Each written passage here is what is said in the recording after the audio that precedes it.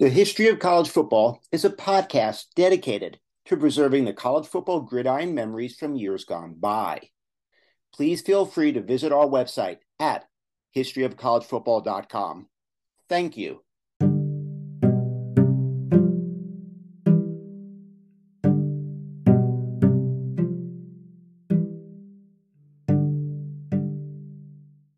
Welcome to the History of College Football. I am Jay Abramson, and I will take you down a gridiron memory lane. The national champions, the teams, the rivalries, the conferences, the Heisman winners, the rankings. Today, we count down the 20 most unusual plays in college football history.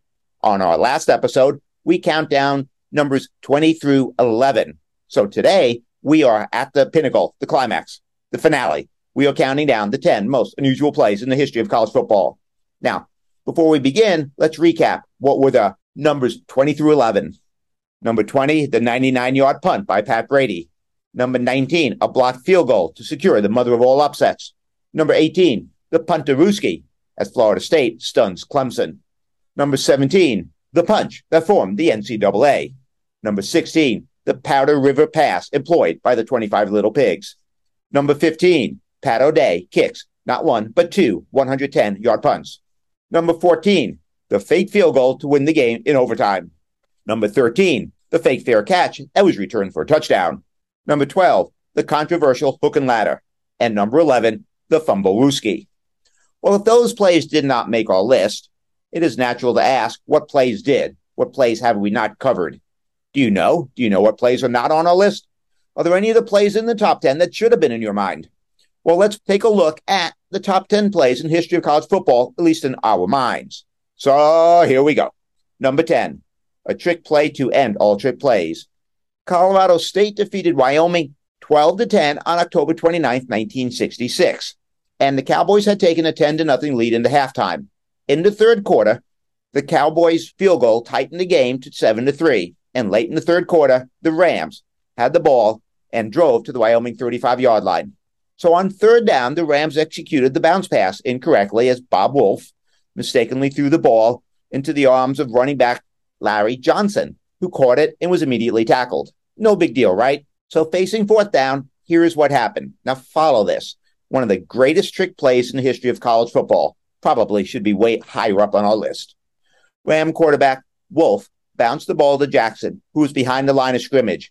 Jackson paused as if the pass was incomplete, dropped his arms, and appeared angry.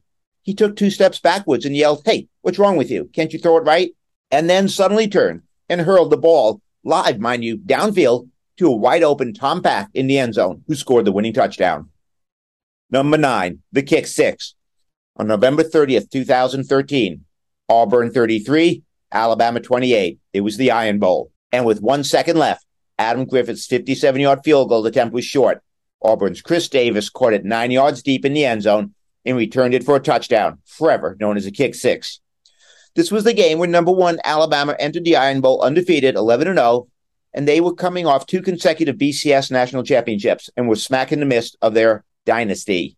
The game was dripping with intrigue. With 32 seconds left in the game, Auburn had tied the game at 28.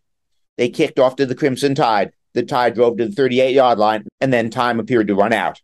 Or did it? Alabama coach Nick Saban challenged the time on the clock, stating that the game still had 1 second remaining. After a video review, 1 second was placed back on the clock. And here we go. Then it happened. Having missed 3 field goals earlier in the game, Coach Saban opted for Cade Foster to sit in the fourth quarter and gave the redshirt freshman Adam Griffith the try. The Crimson Tide lined up for a potential game-winning 57-yard field goal. The kick was short, and Auburn's Chris Davis, standing back at the far goal line, simply caught the ball in front of the goalposts. He then raced 109 yards up the sidelines, scoring on the last play of the game. Number 8, the play, or otherwise known as the band is on the field. November 20th, 1982, Cal 25, Stanford 20. Kevin Moan takes a kickoff at game's end, and after 5 laterals, raced into the end zone and straight into Gary Tyrell's trombone. Now stop me if you've heard this before. The most amazing, sensational, dramatic, heart-rending, exciting, thrilling finish in the history of college football. Those were the words uttered by Joe Starkey, the stunned Bear radio play-by-play man who was announcing the final play of the game.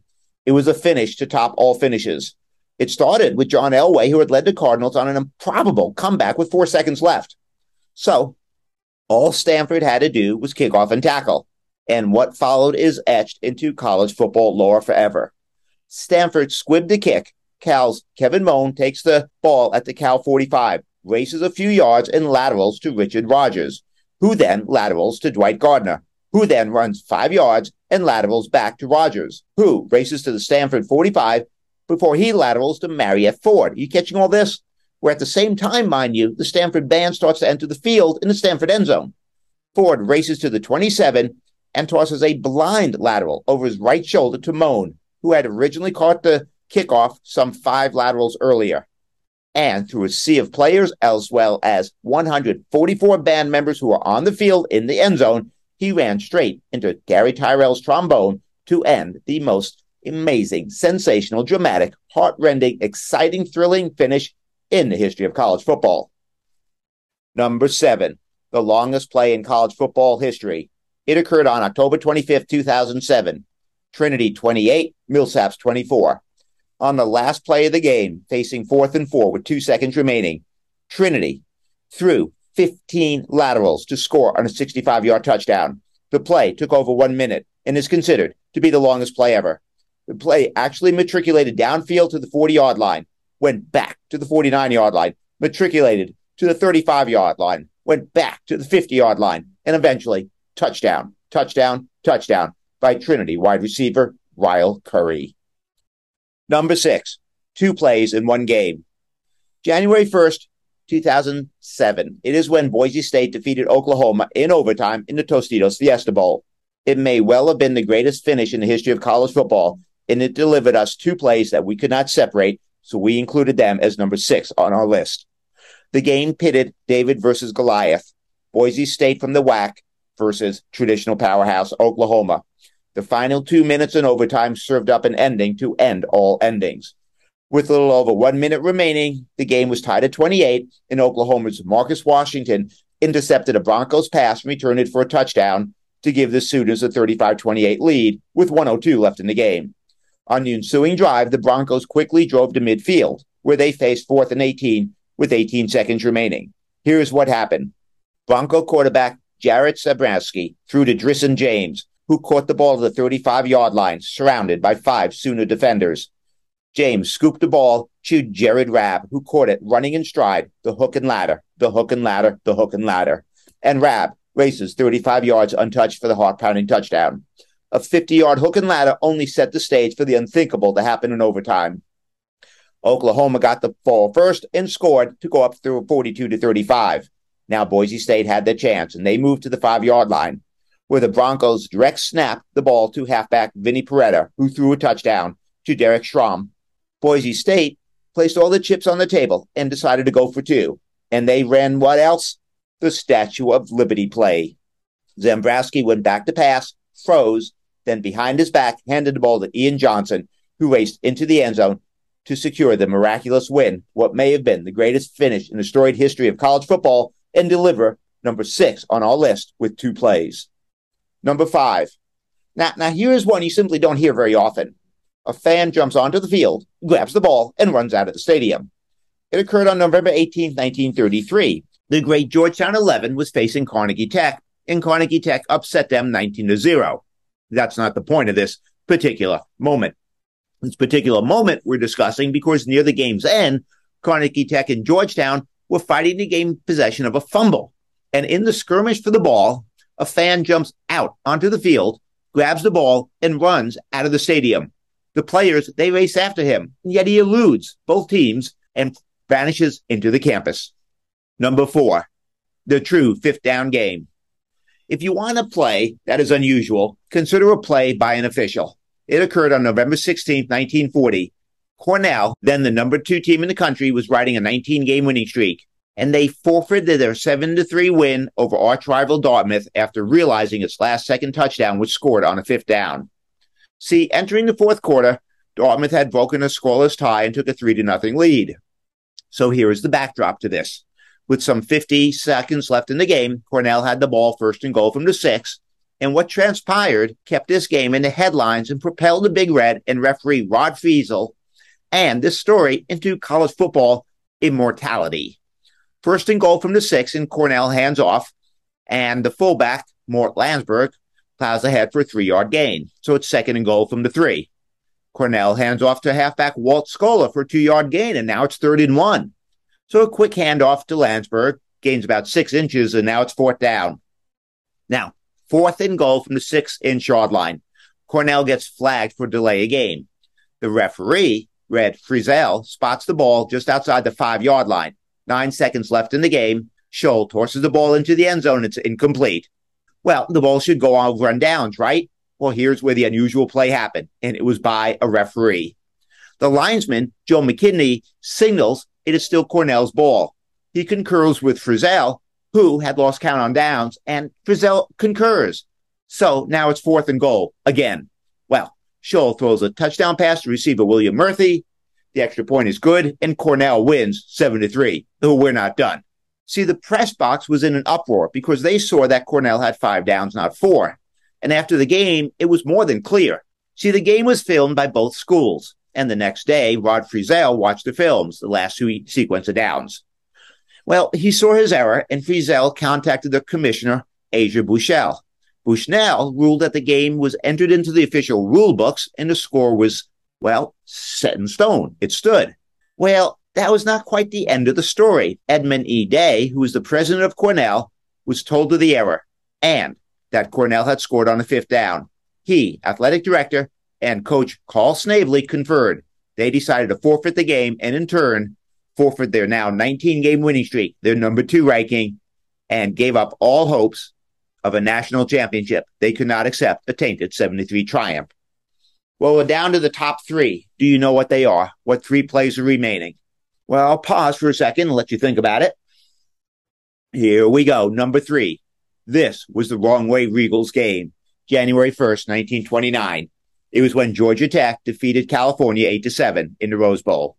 See, in the Rose Bowl, a 6-1-1 California team faced an undefeated 9-0 Georgia Tech team. Midway through a scoreless second quarter, defensive lineman Regals picks up a Georgia Tech fumble at the Georgia Tech 30-yard line.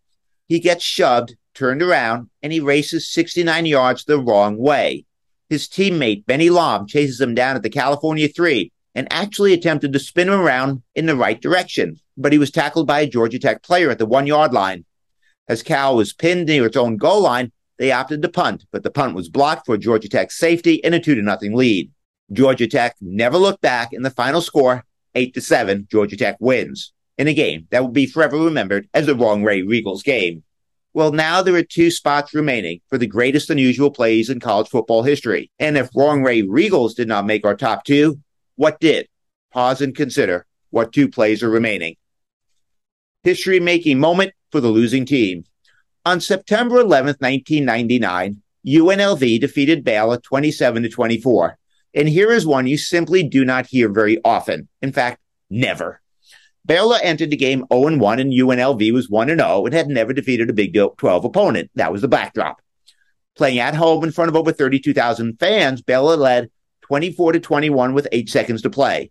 Follow this carefully. Baylor had the ball at the UNLV 8-yard line. All they really had to do was take a knee to secure the win.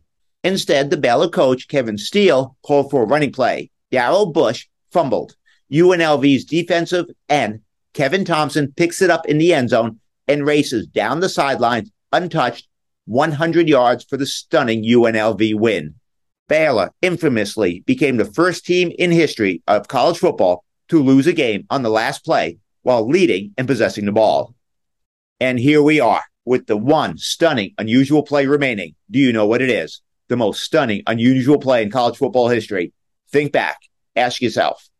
Number 1, the Tower Pass, November 6th, 1915. West Virginia had defeated Marshall 92-6. And this was a moment caught in time, never to be duplicated. West Virginia had entered the game 1-2-1, and Marshall had entered the game 0-5. Down 92-0 late in the game, Marshall coach Boyd Chambers wanted to avoid a shutout. This is what happened next. Marshall's Run Tucker and tackle Okie Taylor ran into the end zone. Quarterback Brad Workman threw into the end zone. Carter jumps on Taylor's shoulders and catches the pass on his shoulders forever etching into the thundering herd lore, the Tower Pass. Aftermath, you ask? In 1916, the play was made illegal. Well, there you have it, the 20 most unusual plays in the history of college football. Did our 20 match your 20? Did our top 10 match your top 10? Are you upset with the order? Are there plays that we clearly left out? Well, I hope we can give you some plays to consider as the 20 most unusual plays in the history of college football. Thank you for listening to the History of College Football. I am Jay Abramson. Join us every Tuesday and Saturday